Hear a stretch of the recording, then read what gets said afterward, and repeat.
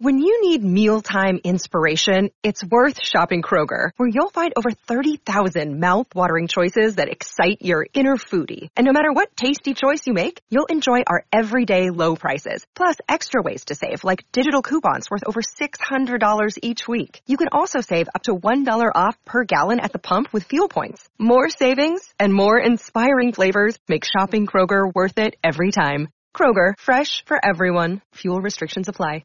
Another day is here, and you're ready for it. What to wear? Check. Breakfast, lunch, and dinner? Check. Planning for what's next and how to save for it? That's where Bank of America can help. For your financial to-dos, Bank of America has experts ready to help get you closer to your goals. Get started at one of our local financial centers or 24/7 in our mobile banking app. Find a location near you at bankofamerica.com/talktous. What would you like the power to do? Mobile banking requires downloading the app and is only available for select devices. Message and data rates may apply. Bank of America N.A., member FDIC. Hello, it is Ryan, and I was on a flight the other day playing one of my favorite social spin slot games on ChumbaCasino.com. I looked over the person sitting next to me, and you know what they were doing? They were also playing Chumba Casino. Coincidence? I think not. Everybody's loving having fun with it. Chumba Casino is home to hundreds of casino-style games that you can play for free anytime, anywhere, even at 30,000 feet. So sign up now at ChumbaCasino.com to claim your free welcome bonus. That's ChumbaCasino.com and live the Chumba life. No purchase necessary. VGW. Void where prohibited by law. See terms and conditions. 18+.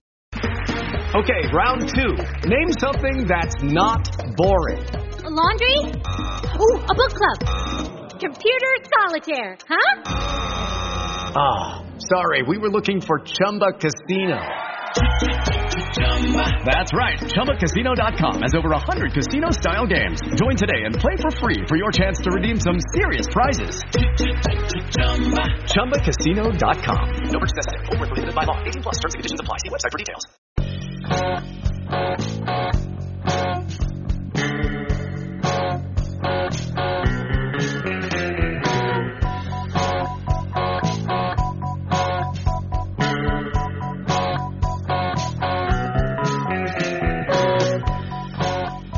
Hey everybody, and welcome back to From Korban to Coruscant, Mason Avenue's Mandalorian podcast. There we go. I like this rebrand. I'm joined this week by Lucas Vlahos and Thomas Henderson, and it's probably for the best this week that Ken isn't here. Yeah. So fun little fact here. I was at my girlfriend's place before we were recording this, and originally I was thinking, oh well, I'll just stay here and I'll hop on to do the podcast real quick and it'll be fine. And then I realized, wait, we're going to be talking about Star Wars, and I'm slowly bringing her through the animated stuff. I can't spoil the things. I better go home. So at 8:25, I realized this. I'm like, oh shit, I gotta go. And just sprinted the 3 blocks home. See, that's dedication, folks. Mm-hmm. Dedication to the bit. That is. It really is. All right, so we'll start things with promote, extend, trade. And as we all know, obviously, the Omicron variant is in the U.S. now, and it's presumably spreading, and obviously you don't want to catch that. So what other 3 communicable diseases are we going to promote, extend, or trade here? Fucking Christ. First, we have Gamorrean mumps. Next, we have rat ghoul plague. And last are the nerf pox. The nerf pox? I don't actually know what that one is. Well, I can tell you, you do not want to catch nerf pox. Nerf pox? Is this? I don't think I want to catch any of these, to be honest with you. No. Nerf pox was a virus that affected Alderaanian youths. Trevor Insavade caught it in 22 before Battle of Yavin. What is stuff, this? Right before the battle. What the hell is this? Steve's breaking out the stuff not even in the canon anymore. I would have expected you to pull out the blue shadow virus or something. I mean, yeah, I don't want that. That was a bad time. I mean, that sounds legit bad. Horribly bad. Just to clarify, Steve, you've not watched the animated shows in their entirety, right? I have not. So basically, this isn't an essential episode or anything, so I don't mind spoiling it. On Naboo, a separatist scientist who is voiced in like the most faux Nazi German way imaginable, is trying to reconstruct an old virus that basically kills you in a couple hours, which is just fantastic. And then Ahsoka and Padme wind up infected, and Anakin and Obi-Wan have to go to the planet where the angels live, which is mentioned in episode 1. So that's a whole thing. Blue Shadow virus, bad time. It does sound, but is it as bad as Nerf Box? I don't even know what Nerf Pox is. Alright, well how about the Gamorrean mumps then? Do you really want to catch Gamorrean mumps? I mean, I don't want to catch the mumps that exist in our world today. True. So, Right, so imagine how much worse it would be for Gamorreans. yeah, exactly. You getting space mumps? I don't know what's going to happen to you then. Gamorreans, for those of you who don't know, are the pig people in Jabba's palace. Yes. Mm-hmm. I think I would take, out of all three of these, I think I would just take Rakghoul Plague. Just take a small plague. Just turn me into a Rakghoul and call it a day. What's a bit of a plague among friends, which has honestly been America's response to COVID. So. Yeah, Very I mean, true. I guess you get to become a Sith enslaved zombie, essentially. Like, that's pretty cool. And there is a cure to Rakghoul Plague, whereas I do not know if there is a cure to Gamorrean mumps or the Nerf Pox. So, Wait, can you please explain what the fuck Nerf Pox is? The Wikipedia page is entirely unhelpful. that's all it is. It's just the Nerf Pox. I'm assuming it's an analog for chicken pox. I mean, if that's all it is, then that's the one I want, for sure. Yeah, because that's like the easiest one to get over. Yeah. But it also might not be an analog, though. It might be something like even worse. It could be like the bubonic plague. Who knows? We'll never know, though, I guess. I guess I'm 100% trading the Gamorrean mumps. And Yeah, for I sure. will That sounds miserable. promote the pox. Devil you know, devil you don't know compared to the devil you do. I don't know how to use that saying here.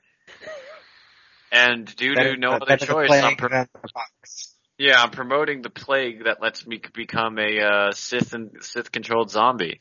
Unless I was force sensitive, in which case I'm safe. All three of our listeners have at this point turned off the podcast.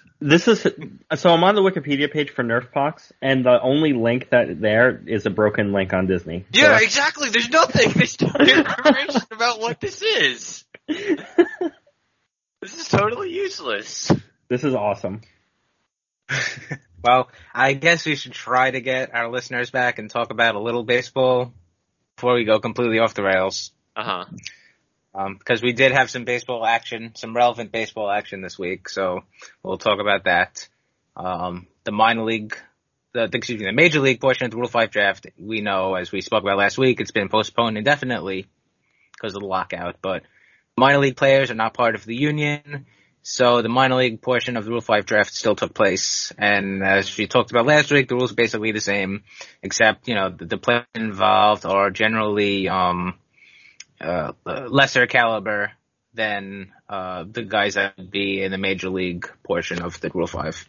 I mean, put it this way. Take the, close to 0% success rate of Major League Rule 5 picks, tune that down by about a factor of 100, and you're looking at Rule 5, Minor League Rule 5 picks. Yep.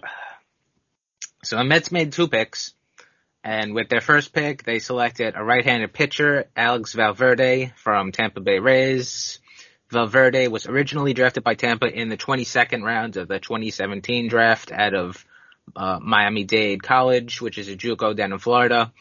He was never really considered a top prospect as a high school senior, which is why he was never drafted out of high school, but he did have solid stuff. And when he did have the success that he had at Miami-Dade College, it did open some eyes. He pitched there for 1 year, and he posted a 1.80 ERA in 85 innings with 52 hits allowed, 20 walks, and 92 strikeouts. And he was going to transfer to the University of Alabama, but he never actually pitched there because of, transfer rules and the fact that the Rays then drafted him in the 2017 draft. And they liked him because he got as a 22nd round selection, he got a $272,000 signing bonus, which is that's incredibly good for someone selected that far down.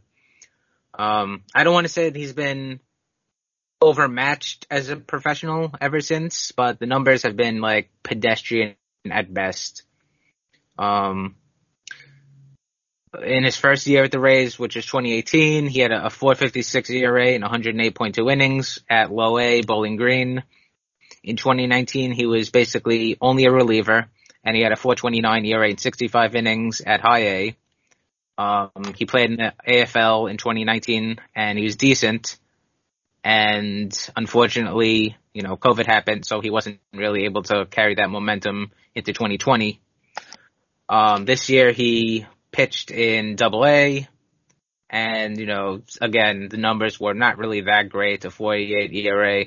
But if you do look under the hood and you do look at some of his peripherals, trended in the right direction. His strikeout rate, it jumped to 28.7%, which is a career high by almost 10% more.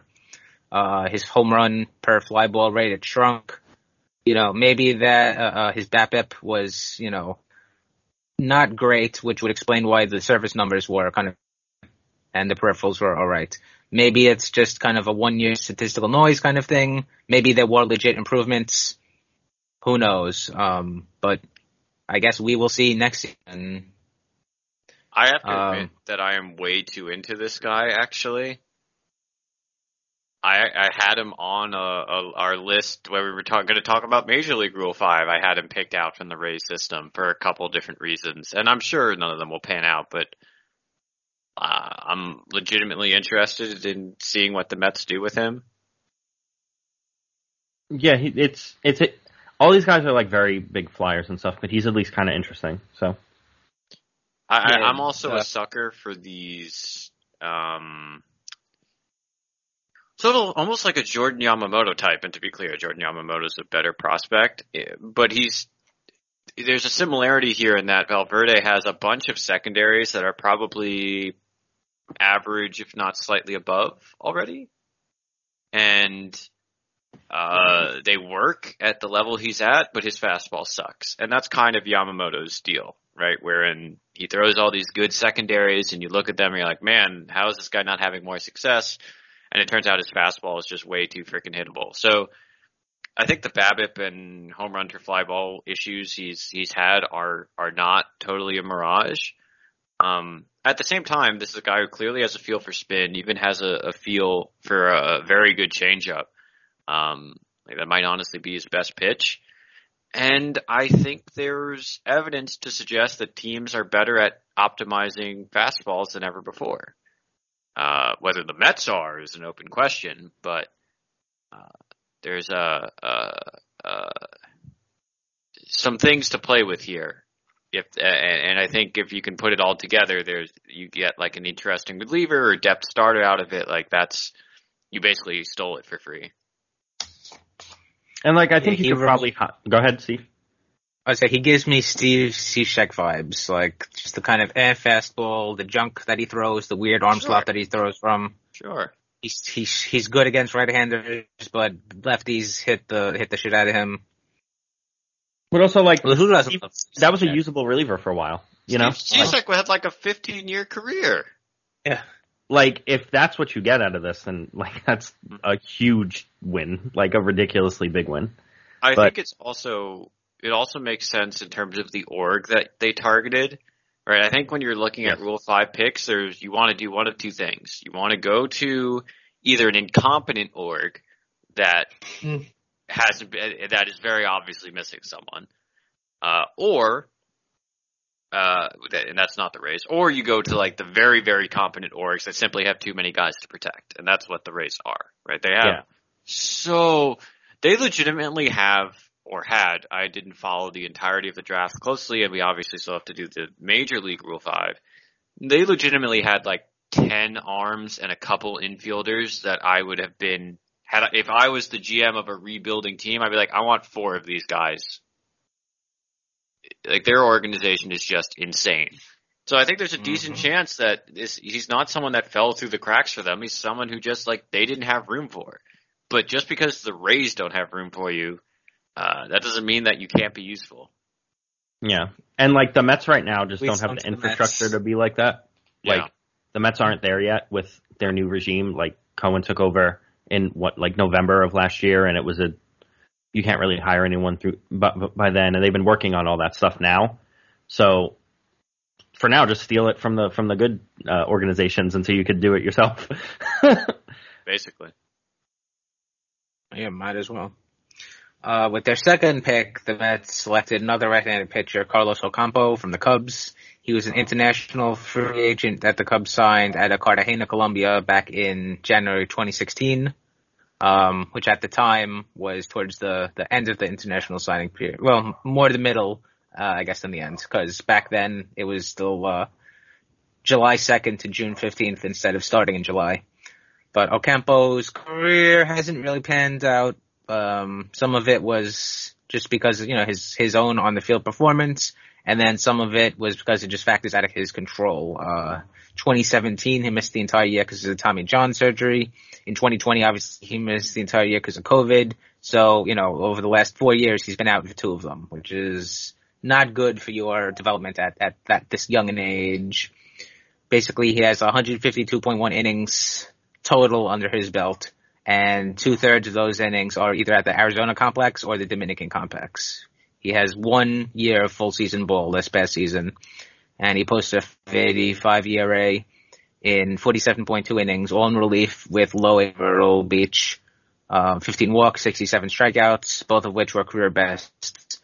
ERA wasn't pretty, but 5.85 ERA, but the FIP was much better. It was a 3.88 FIP. And xFIP was even better, 3.12. He's not exactly old. He is 23. And he'll be in high A, I assume, next year, which is not terrible. But again, just so much lost time, and he's moved so slowly when he has been on the field. So, stuff is okay. Low to mid 90s fastball, has a pretty good slider. He's just kind of struggled to command his pitches, and he was kind of, able to this past season, career best with walk, but was it an outlier or something, different? Again, I guess we'll find out what's going on. He's barely played, Yeah, exactly. I mean, he's also just super hittable, like a 350 BABIP and a 17.6 homer to fly ball ratio. That suggests to me that he's, oh shit, I always get this wrong. Command is ability to hit the zone, or is that control?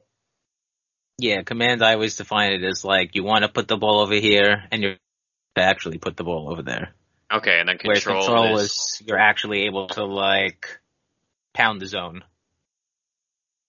So you can be terrible, but if you're still throwing, if you want to throw something high and in, and it ends up, down and away, but it's still in the zone, then your command is not good, but your control is at least there. So it sounds like he has control because he can hit the zone. Yeah, but he has no command because it seemed like he was just throwing shit in the zone. Very Edwin Diaz, right? I'm going to throw my really good fastball and really good slider. I'm just going to kind of throw them at the heart of the plate, and you're either going to swing and miss, or it's going to be a meatball that you crush. Or it's going to be like an accidental dot, which he does a lot of times too. Yes. Where like he'll throw some fastball on the corner, and we're like, well, I don't know if he meant to do that, but we'll take it. It's fine. Don't worry about it. Do it again. But and let's see. So the Mets, they also lost a pair of players in back-to-back picks. In the 3rd round, they lost right-hand pitcher Alan Winans to the Braves, and then they lost right-hander Tommy Wilson to the Mariners, who then traded him to the Orioles for cash considerations a couple minutes later. Neither guy is really anyone that you're gonna cry about losing. Winans was drafted in the 17th round of the 2018 draft. And then Wilson was also drafted that same year in the 19th round.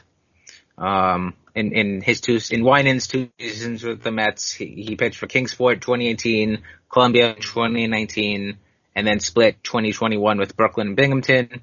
And he has a combined, over the course of his career here, 2.64 ERA and 109 innings over 67 relief appearances, 72 hits allowed, 38 walks, 100 strikeouts.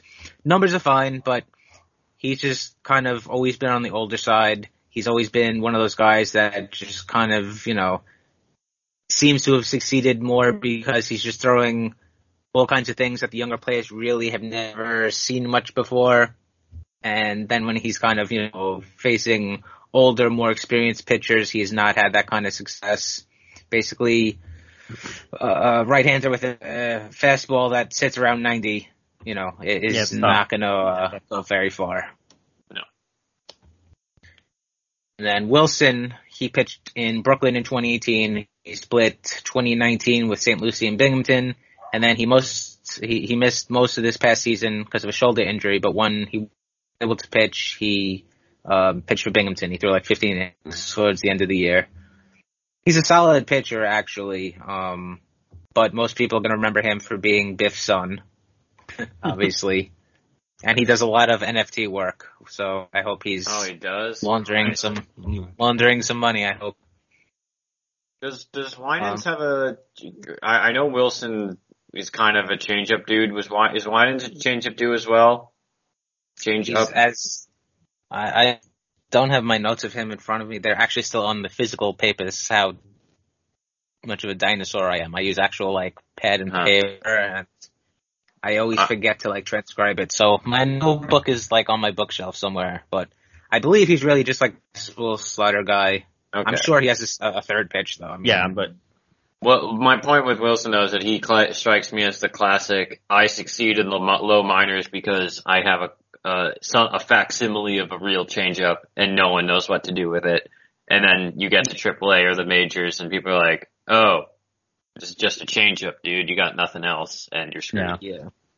These are useful organizational guys, but yep.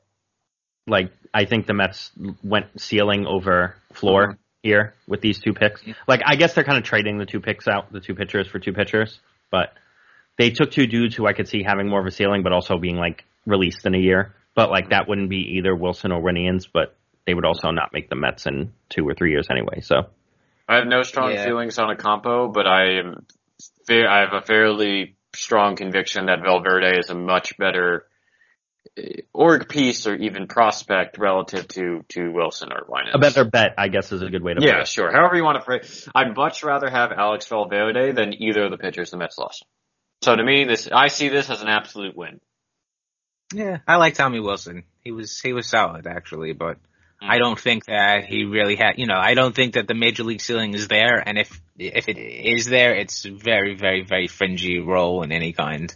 Look, if your org is going to wind up crying over losing a dude in the 4th round or the 3rd round of the minor league Rule 5, you got some bigger problems.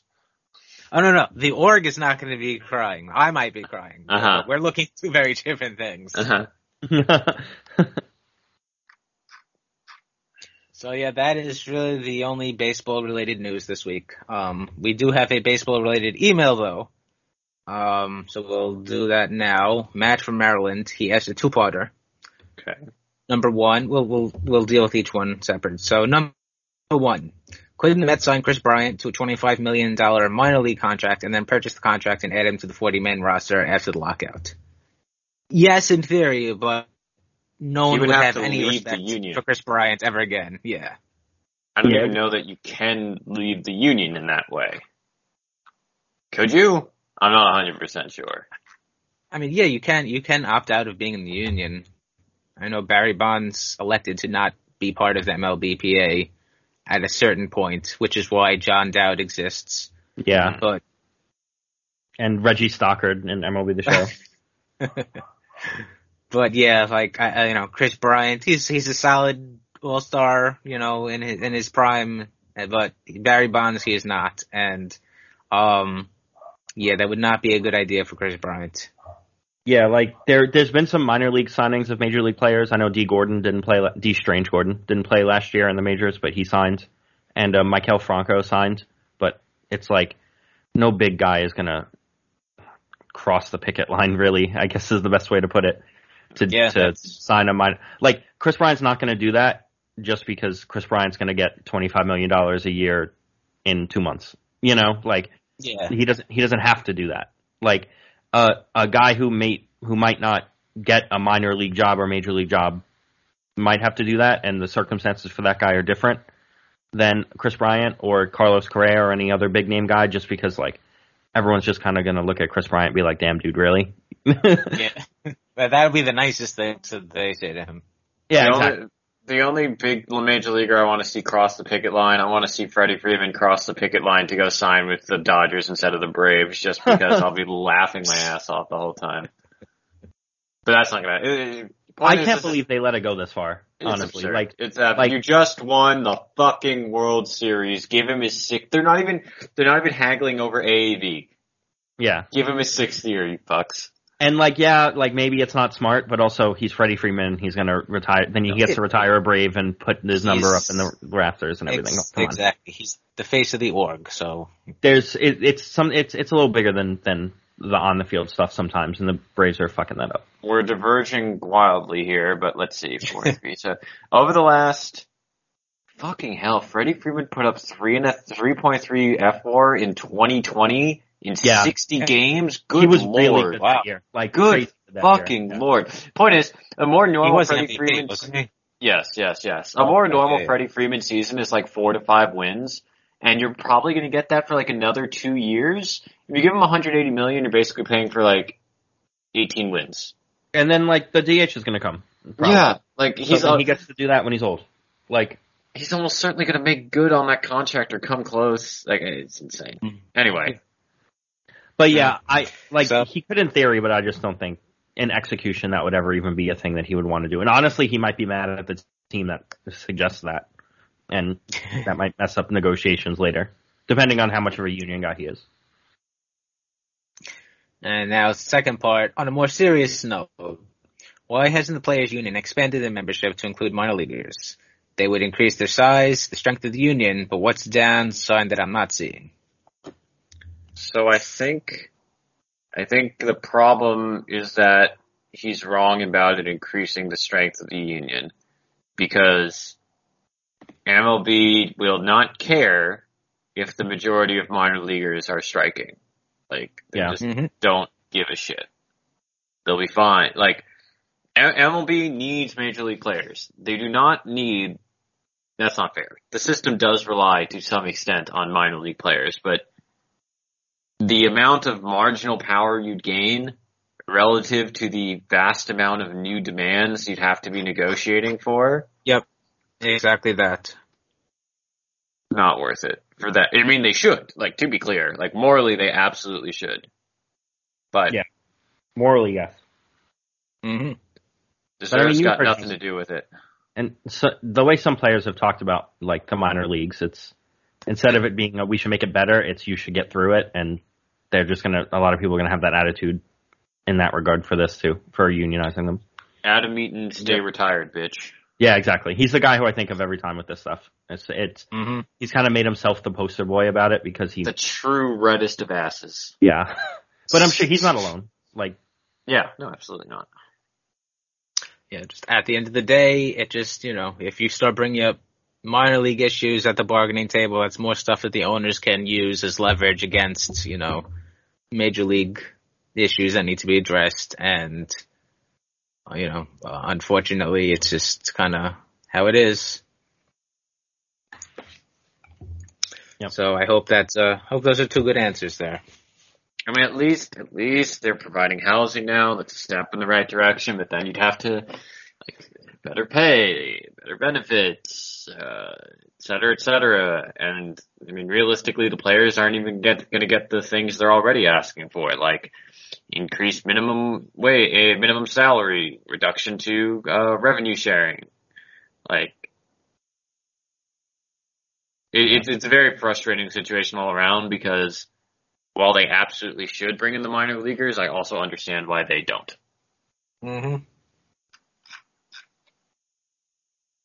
Well, maybe, who knows? I mean, things are trending upwards lately for the minor league in terms of, how players are being, what's a good way of putting it? They're,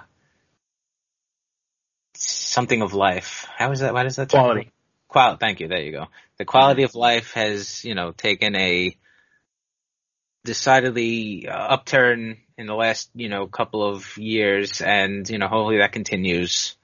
And, maybe we get to a point where, it actually does become something that major leaguers then can attach the strength of their union to, but I'm not, if I was a betting man, I would say not anytime soon. Yeah. And honestly, the only reason why we've gotten this far is because everything's too public now. Like, right, it's the strength of the internet and people. Yeah, social media. It's the same thing. Like everyone's like, "Wow, this strike is going to be so ugly," and it's like you didn't think it was in 1994, but no one tweeted about it, because it didn't exist. Probably better for everybody that Twitter didn't exist in 1994. Probably be better for everyone if Twitter didn't exist now. Yep. Very, very good point. Hey, it's Kaylee Cuoco for Priceline. Ready to go to your happy place for a happy price? Well, why didn't you say so? Just download the Priceline app right now and save up to 60% on hotels. So whether it's Cousin Kevin's Kazoo Concert in Kansas City, go Kevin, or Becky's Bachelorette Bash in Bermuda, you never have to miss a trip ever again. So download the Priceline app today. Your savings are waiting. Go to your happy place for a happy price. Go to your happy price, Priceline. Lucky Land Casino, asking people, what's the weirdest place you've gotten lucky? Lucky? In line at the deli, I guess? Aha, in my dentist's office.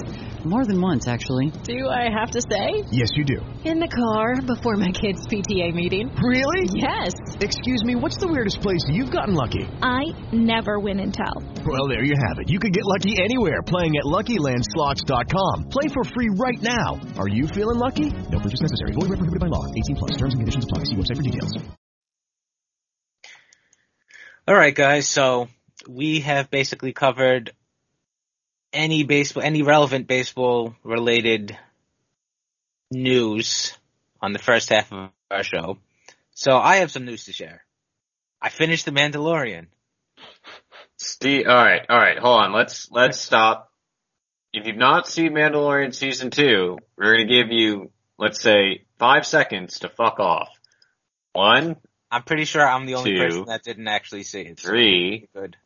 4, 5. All right, if you're still listening, you don't get to complain about spoilers anymore. Now, Steve, how much did you cry when Luke showed up? I did not cry. It was a lot of mixed emotions though. It was just like, it's like an X-Wing. That can only be one person. Then it went to like denial. It's like, nah, they're not gonna have Luke Skywalker. They can't have Luke Skywalker.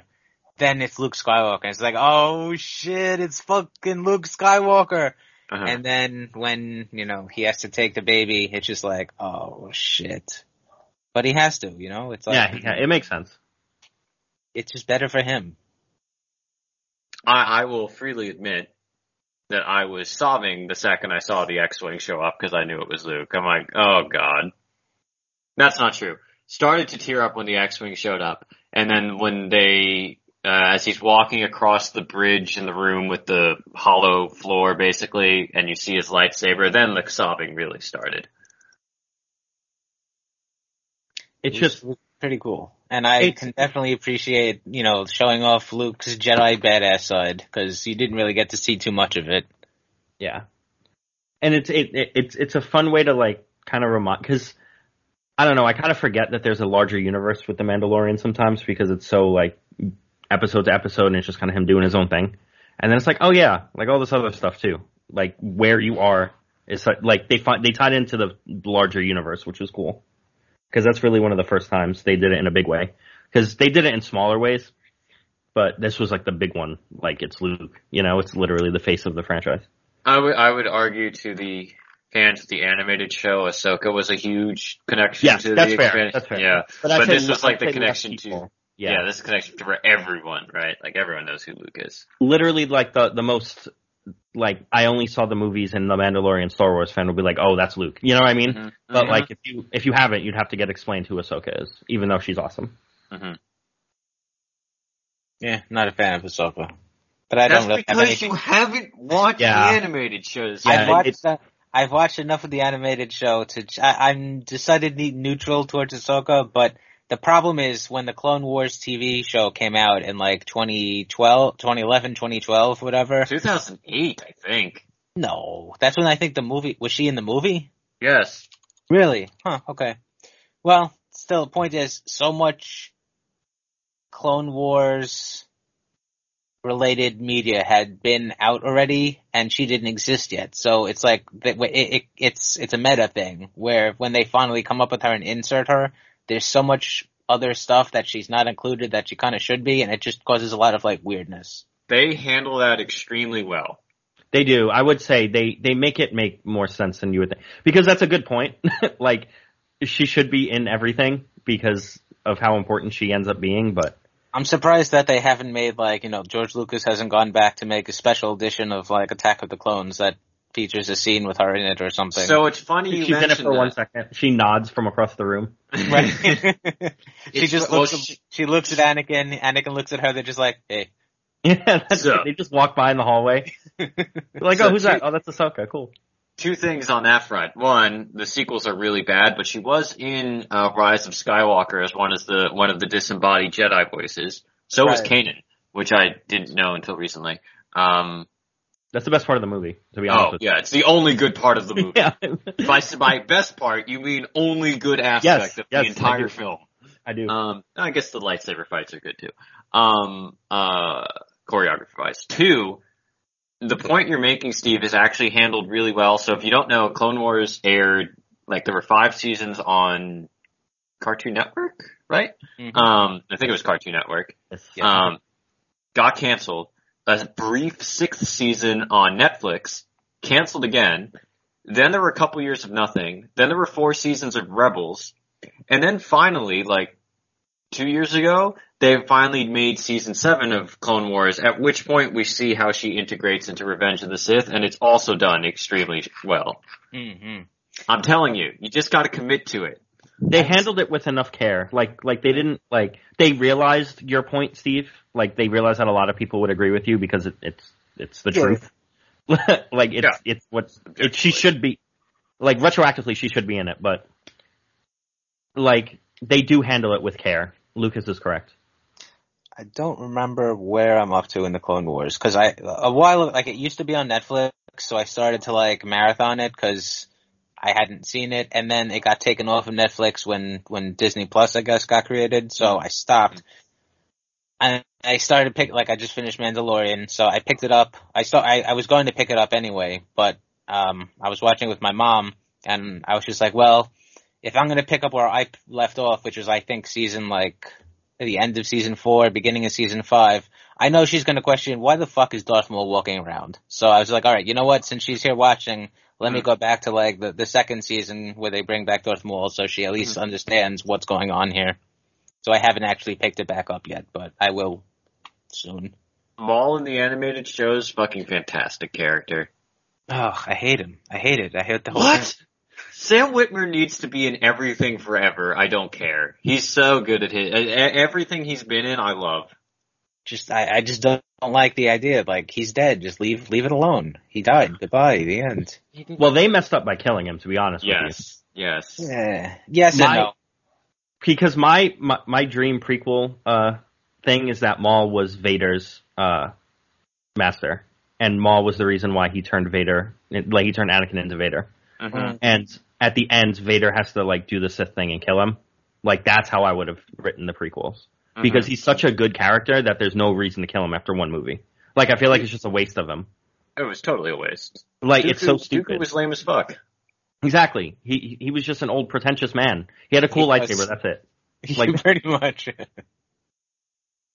I'll say this, the way Maul, how to phrase this? I agreed with you, Steve, at first, where I was like, this is stupid. Why they're out of ideas that they're bringing back. But the tragedy that plays out with his life, particularly with how it culminates in Rebels, which you've seen. Yes. Is just some of the best storytelling in Star Wars, I think. It really just is. The arc of Maul between Clone Wars and Rebels is almost perfect.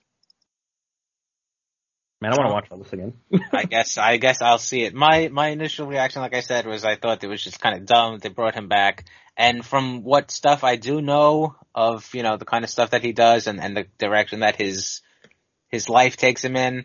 He just seems a little too Mary Sue-ish, but again, I don't know the details, so that just might be some, Did you meet the Night? So you saw how the Night Sisters on Dathomir work and how Savage was created, right? Right. Yes. I mean, I think that's part of the justification for why Maul was so strong, and also he was just a very strong Sith at one point. Yes, he was. Also, I don't know. Yeah, again, though, like I'll have to actually watch everything and see, because from just kind of vague details I know, it's just like, oh wow, okay, Maul literally becomes like the head of the Black Sun and of every single pirate group, and he just basically becomes like the kingpin, and it's just like, Now Thomas will have to comment on this, without spoiling the actual participants in the fight. Thomas, 3-way battle on Mandalore, best lightsaber duel in the series. Ooh, it's pretty good. Yeah, it might be. Good. It's so good. It's so good. Pretty good. I don't know if it's what you're referring to, but I know that there is, like, what I am really looking forward to is when he does eventually, like, confront Palpatine. Yes, that's what we're referring to. Yes. Okay, yeah, like, I know, like, that got hyped, and I was like, alright, yeah, that is kind of cool, because it's a fucking fantastic fight. Where I'm at right now, it's just like, he is not really acknowledging, like, how he was just kind of abandoned, and, not yet really much anyway, so, yeah, obviously there's some sore feelings. Mm-hmm. The way they turn a character that all of us should hate, be angry at, there's actually a great, a director's commentary scene where he's talking about the significance of Duel of the Fates and all that, and how Maul basically made Vader by killing Qui-Gon and removing the father figure, et cetera, et cetera. So a figure that we should objectively regard with, like, intense anger turns into someone that you feel nothing but pity for by the end. It's like, man, I feel bad for this guy. It's funny that some of the best writing in Star Wars is, like, tucked away in the animated shows for kids. I don't think it's even some of it. I think most of the best Star Wars storytelling is Dave Filoni's work at this point. And, like, cause it is for kids, cause they make it obvious that it is, and that's fine. Like, it's still enjoyable, so I don't really care. But, like, none of this is saved for the movies.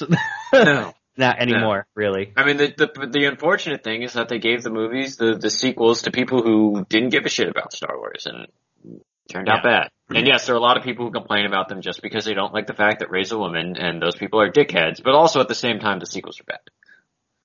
Yeah, listen, you're not going to get an argument from me about that. Even, I mean, it's a kid show, but even the episode about the Zillo Beast, right? They're presenting a real moral dilemma of, is it right to kill this unique organism to protect more people? Like, that's a legitimate moral dilemma. In a kid show! Spent like 10 minutes debating this in a kid show. Yeah. John Stuart Mills approves. So what other things happen to Mandalorian? Obviously Boba Fett, but we know that depending on your what you regard as canon or not, but we know that Boba Fett, lives. It's cool to see Boba Fett being Boba Fett, because as we've kind of mentioned on Slack, the Boba Fett fandom that grew from his 5 minutes in Empire Strikes Back and 5 minutes in Return of the Jedi was very disproportionate. His first appearance was the holiday special, right? Yes, as a cartoon. And that version really resembled the Mandalorian of the Mandalorian more than Boba Fett. Jesus Christ. They could do a lot of cool stuff with the book of Boba Fett, but also, like, all of his hype is projection. But also now they could be viewed as, like, they could actually do that stuff. So I'm actually looking forward to it more than I thought I was. I am actually of the opposite opinion. I am surprisingly not that interested, but I'll watch it. I'm mostly interested not to be like, oh yes, I love Boba Fett, but more like, what do you do with a character that so many people have hyped up based off like not much? You know what I mean? Like, there's so little actual screen time for him, and that now we're about to get like 8 episodes or 10 episodes. I don't know how long it is, but it's going to be hours of content for him. It's the most he's ever been on it in our faces. So what's the time frame for that supposed to be? What do we right not after know? season 2? Yeah. Oh, okay. It's like in between 2 and 3, I think. Right? Like in between season 2 and 3 of The Mandalorian. Yes. Yeah. I had tepid interest, but I'm a little worried by what I've seen in the trailers. That one line where he's saying he wants to rule with respect instead of fear, I'm like, they're going to make Boba Fett a good guy? Yeah. That's not what... He's supposed to kill people.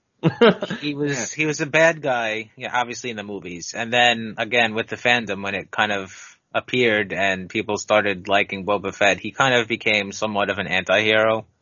To me, that's what he should be. Like, they should make him an anti-hero, and he played a good, quote-unquote, good guy role in The Mandalorian, but that was because he had a debt to pay, and that made sense. Yeah, He had reason to.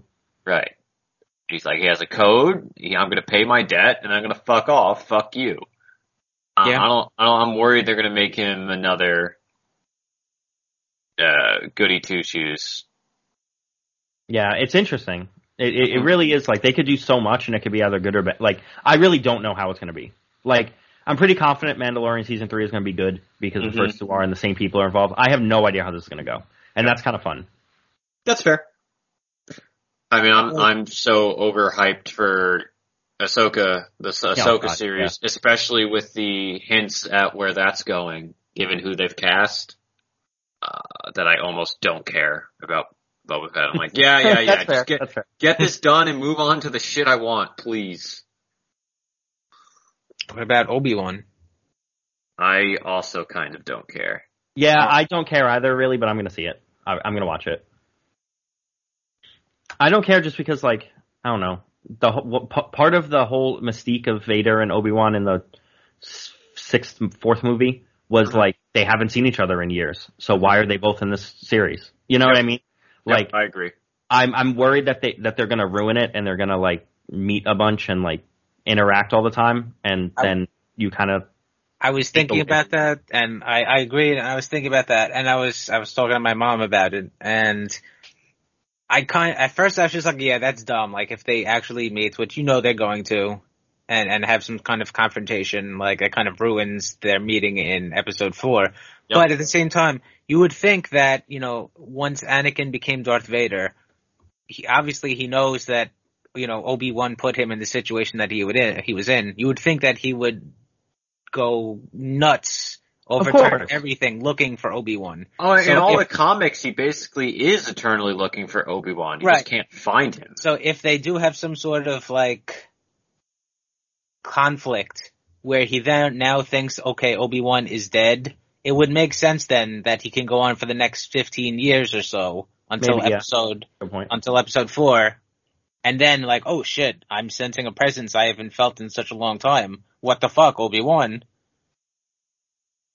Instead of I've been searching for you past 20 years, and even though I am literally the second most powerful person in the galaxy, I couldn't figure out that you are hiding right under my nose, across the street from my mom's old house. Literally. So I think the problem with my enthusiasm about the Obi-Wan show is that in my head, he's a broken man who's literally hanging out in a hut in the desert. He has one job only, and it's keeping Luke safe. And I don't really, at least in my head, he's not doing anything else. But, I mean, again, I'll watch it and see where it goes. Yeah, the scope of the show really needs to be very local-ish. You can't have Obi-Wan flying around going, different planets. He hates flying anyway. Right, exactly.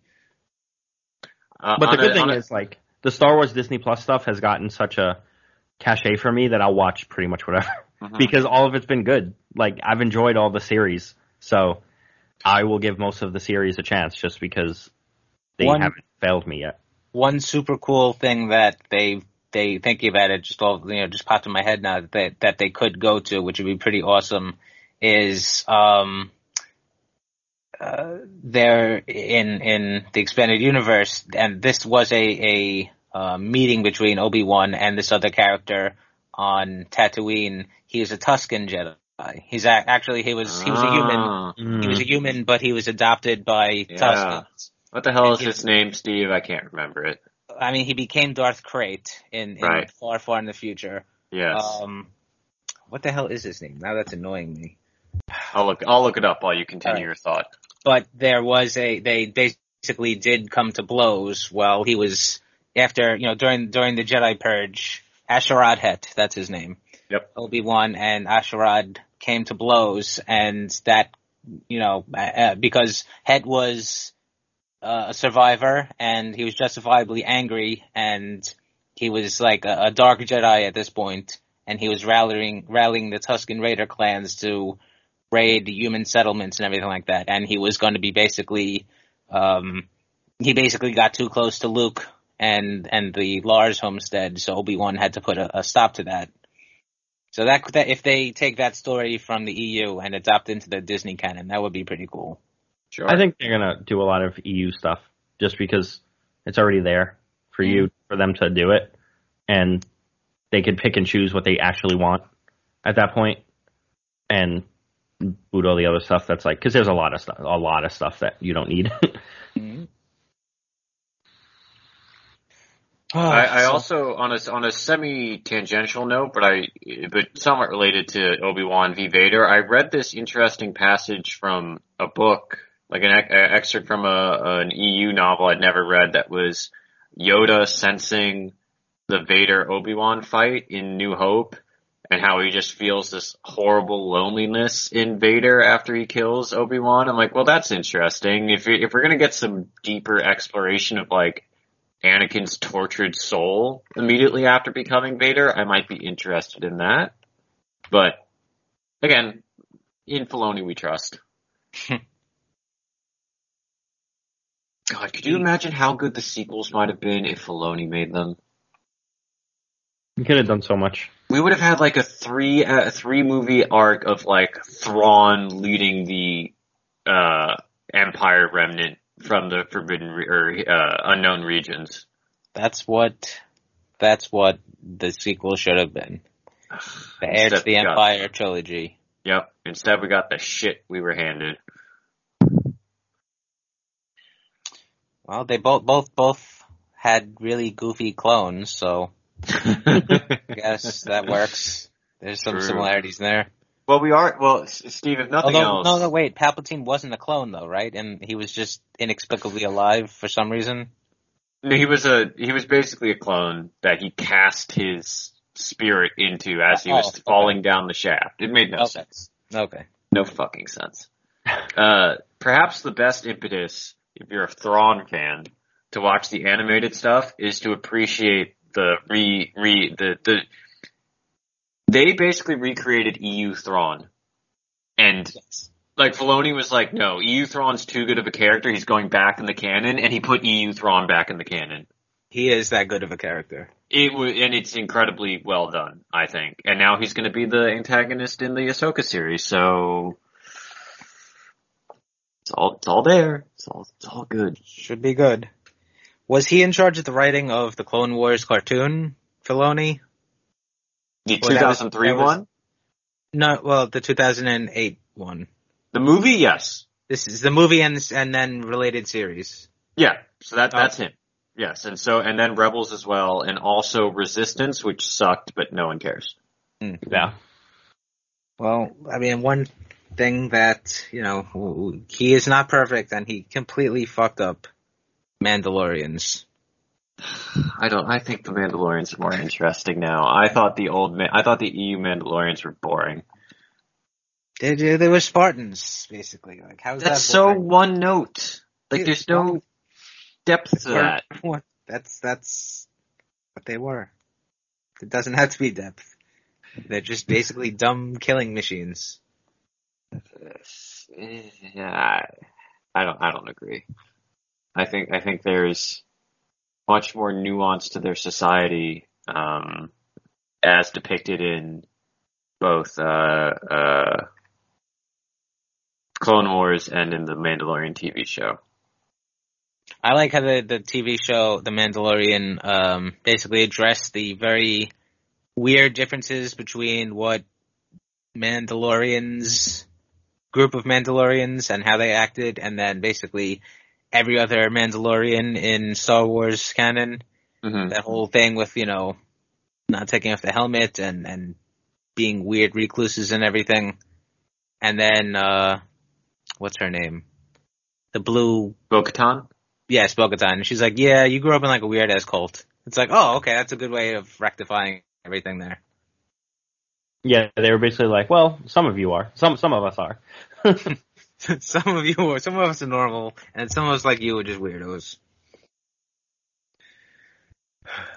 Yeah, but that basically is my biggest issue with like all the Mandalorian stuff. It's just how different the Mandalorians were depicted in the show and the cartoon, and how it just kind of screwed up like all the other continuity that was already there and caused a shit ton of like headaches. Like, Mandalore used to be like a forested jungle planet, and now all of a sudden it's like a desert planet, and it was kind of technologically low, and now all of a sudden we have like giant dome cities. And yeah, it's a desert planet because their endless wars fucked the environment. It makes sense. Well, that's something that they had to add in to try to rectify everything, because literally everything was so different. And I give credit to the guy that used to do all that kind of stuff, Leland Shee, who was in charge of like fixing continuity errors.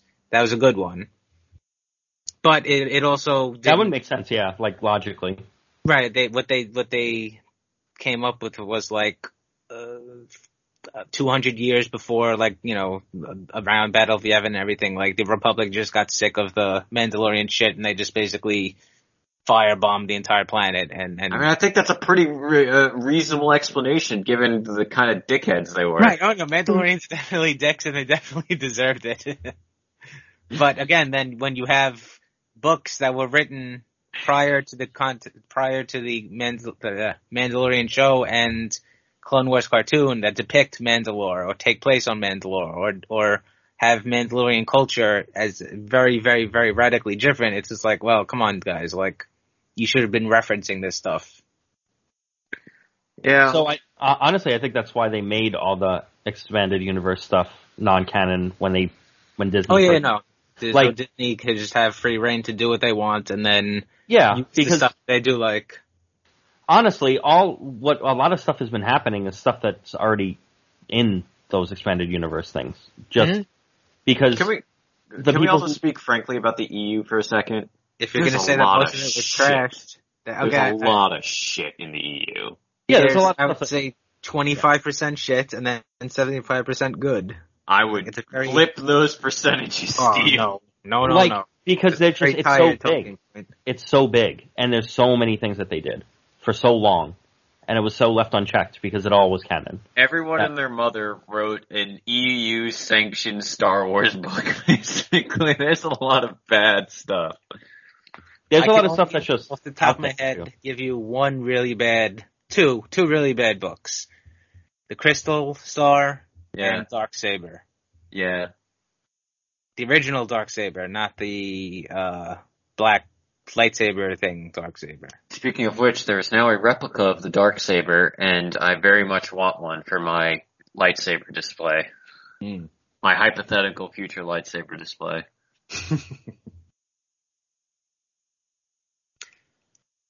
Well, do we have any other points to hit on here about Star Wars before we move on?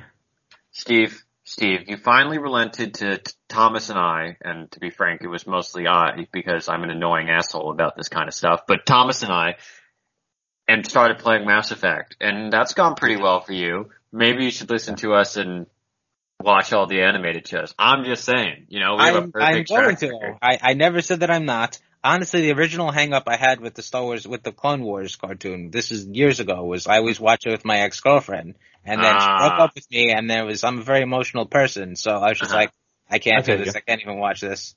That's fair.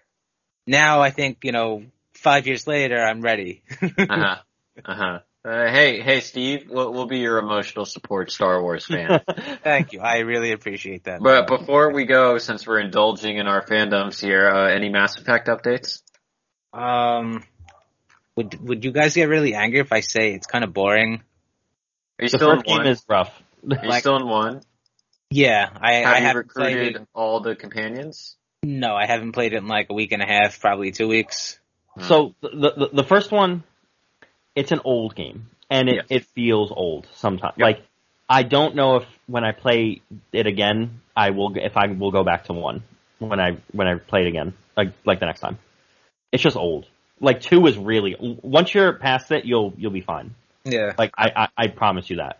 The last thing I did was I went to, I don't even remember the name of the planet, but it's basically where I'm driving around. I got the vehicle and I'm driving around on like the snow and the ice. That thing. Did you do that before recruiting Liara? I don't. Yes, I think so. Oh, you should have gone to recruit Liara first. Oops. Oh. Did you recruit Tali Garrus Rex? I don't think so because. How did you leave the Citadel without recruiting Tali Garrus and Rex? I don't know. Wait. Who's on my team? I'm using the big, scary bounty hunter looking alien guy. Does he look like a frog with a hunchback? That's Rex. Okay, so yeah, and then I also have like the guy that's the same species as the guy that I'm hunting down, the evil guy. Garrus. Yes. Okay. Garrus is the ultimate bro. There's no Shepard without Vicarion. Starts sobbing uncontrollably. Carry on. Did you recruit the girl with a helmet? Yes. Oh, so you got all 3 of them. Yeah. Okay. Yes. All right, so you got those 3, and you have Kaden and Ashley. You should go to what's the planet, Thomas? Is it on Mars? No. No. You get her on Mars in Mass Effect 3. In Mass Effect 1, yeah. It's on She's in the science thing. Right. In the archaeological dig. Fuck. We are a recruitment Mass Effect 1. Finding the art to Sony, blah blah blah, protein. She's on Therium. Is that the planet? Therium in 1. Yeah. Which I don't even remember. Oh no, she's in the Gnosis system in Therium, yeah. Right, she's like in an archaeological dig. Mm-hmm. Yeah. If possible, Steve, when you go back, I would go grab her before proceeding on Noveria because her mother is the person you're tracking down on Noveria. Yeah, it's good story stuff. Mm-hmm. Okay. I will. It's like the games are weird where you could do things in whatever order, but also you should do things first sometimes. Right. Yeah, it's an optimal. It's very BioWare. Yes. Yeah. Where like it's open worlds, but also like you could kind of mess up, especially in 2, because you could just like miss people completely and stuff. Oh, should we tell him about the consequences in 2, Thomas, or should we let him find out on his own? I mean, I found out on my own the first time. Alright, go let him find out on his own. I guess I'll find out on my own. Well, I'm gonna say this about 1, Steve, and I'll stop after this because I know I go on. You're right that it's slow, and if you're not like a hardcore fan, I can understand not playing. You don't need to do all the details, just focus on the main story missions, and also between missions, walk around the ship and talk to all your crewmates. Yeah, that was kind of what was burning me out. I was doing all the side quests on the Citadel, and like after an hour and a half, I'm just like, You don't have to. It's very grindy. It's old school RPG stuff, right? It's old in that regard. The most important thing in playing 1 for a new fan, I think, is making the connections with Liara, Rex, Garrus, and Tali, and fuck the 2 humans, they suck. That's pretty much my... Yeah, because they'll be recurring characters, and if you build the connection early, it's more meaningful later. All right. Well, good to know. Steve's walking around for 3 hours scanning the keepers, and it's the fucking keepers, man! That quest is the worst. Every time I play the game, I've always missed one, and it's always the same one. I missed one the last time, and I was like, time. I was up till like 2 a.m. one night, like, no, I'm doing this tonight. And I was texting my friends, I was like, I don't think this exists. I think my game's broken. I always miss the one that's off to the right on the platform in the council chamber. Every single time. I'm going to forget by the time I play it again in 2 years. Yeah, for real. It's like in Fallout when you're in the pit and you need to collect the 100 silver ingots. It's basically impossible. Or the Crimson Nirnroot in Skyrim. Yep. Oh, wow. Jeez. I haven't thought about that in a while. I always install a mod specifically to turn that sound effect off, and it's a fucking lifesaver. Well, that's a good segue, I guess, to the Wilponery of the Week. And the Wilponery of the Week is anyone that scans all the keepers or collects all the Nirnroots or finds all the ingots. How is that Wilponery? Because I'm the person who always does all of those things. Too. I feel personally attacked right now. I thought we had some real Wilponery this week. We do. The Wilpons of the Week are Ice Arizona Hockey LLC, who happen to be the owners of the Arizona Coyotes. And they are also the owners of over $1.3 million in unpaid state and city taxes. They finally did pay them like 2 days later because they got outed. Yeah, basically the city was going to kick them out of their stadium. They got publicly shamed. It's amazing that this is the point we're at, where we have to publicly shame powerful groups into paying their fucking taxes. They said it was a clerical error that caused them to not pay the tax. And I'm the Queen of France. It's a clerical error that's like millions of dollars and years of unpaid taxes. And they were like, yeah, we're fine. We're good. Don't worry about it. And everyone was like, okay. This is not the first time they've had quote unquote clerical errors either, because apparently they've stiffed vendors before. They've had even player payments issues. So they've like bullied vendors into like lowering their costs and stuff. It's a very bad operation down there. It's real rough. Now imagine the Coyotes were decent actually as a team. So basically they started to get analytically they went in that direction where they started to get smarter, and then they were bad and fired everyone. So that's how that went. That also sounds extremely Wilpon-y. Are we sure they aren't actually owned by a distant Wilpon relative? It is a possibility. But yeah, it was a thing for a while, and people thought it was going to be like finally them coming back, and they were like, they made the playoffs like once or twice or something. I don't remember. This was also, I'm getting my timelines mixed up because they are not a successful franchise overall. Mm-hmm. And then like they hired this really young GM, and he was like 30 and like really analytically inclined, and they didn't really beef up the analytical office around him, and then they fired everyone. And apparently the front office culture was like awful. So that's how that's going down there. And they might move to Houston. So that's how that's going. Oh boy. It's a really bad operation down there. It's rough. Yep. They have good jerseys though. So yeah, they do have a good logo. Because they changed it back pretty much to the 90s one. I just wish the Kraken were better. I mean, they'll draft high this year, so that's fun. Mm. But they hired, like, their GM's like Ron Francis, like a 60-year-old. I don't know enough about hockey yet to understand how to root for a bad team. It's hard. You watch your goalie get stranded, and then you pick a good winger or center in the first round. That's it. That's what happens. Got it. Understood. Well, let's go Rangers. I refuse to root for a Dolan team. I don't need that in my life. I'm not going to have... Only one of them is good at a time, and the Knicks have been bad this year. So that's all you need to know. I refuse to immediately burden myself with the shackles of a Dolan fandom immediately after the universe deemed me worthy of being relieved of Wilponery. That's me throwing a gift. That's me begging the universe, saying, no, I don't want this good thing. Take it away. Very good point. All right, well, if anyone has any questions, comments, whatever, you could send us an email at our email address from complextoqueens@gmail.com. You can also follow us on Twitter and shoot us questions there. I'm at Steve Slipa. Lucas is at Elflajos343. Thomas is at SaidMetsSeasonSZN. And Ken is at Ken1191. Subscribe to the podcast wherever you get your podcast from. Rate and review it. And of course, we thank you for listening. And we will be back next week. Maybe we'll talk about baseball. I don't know. Who knows? If there is baseball things to talk about. If there is baseball.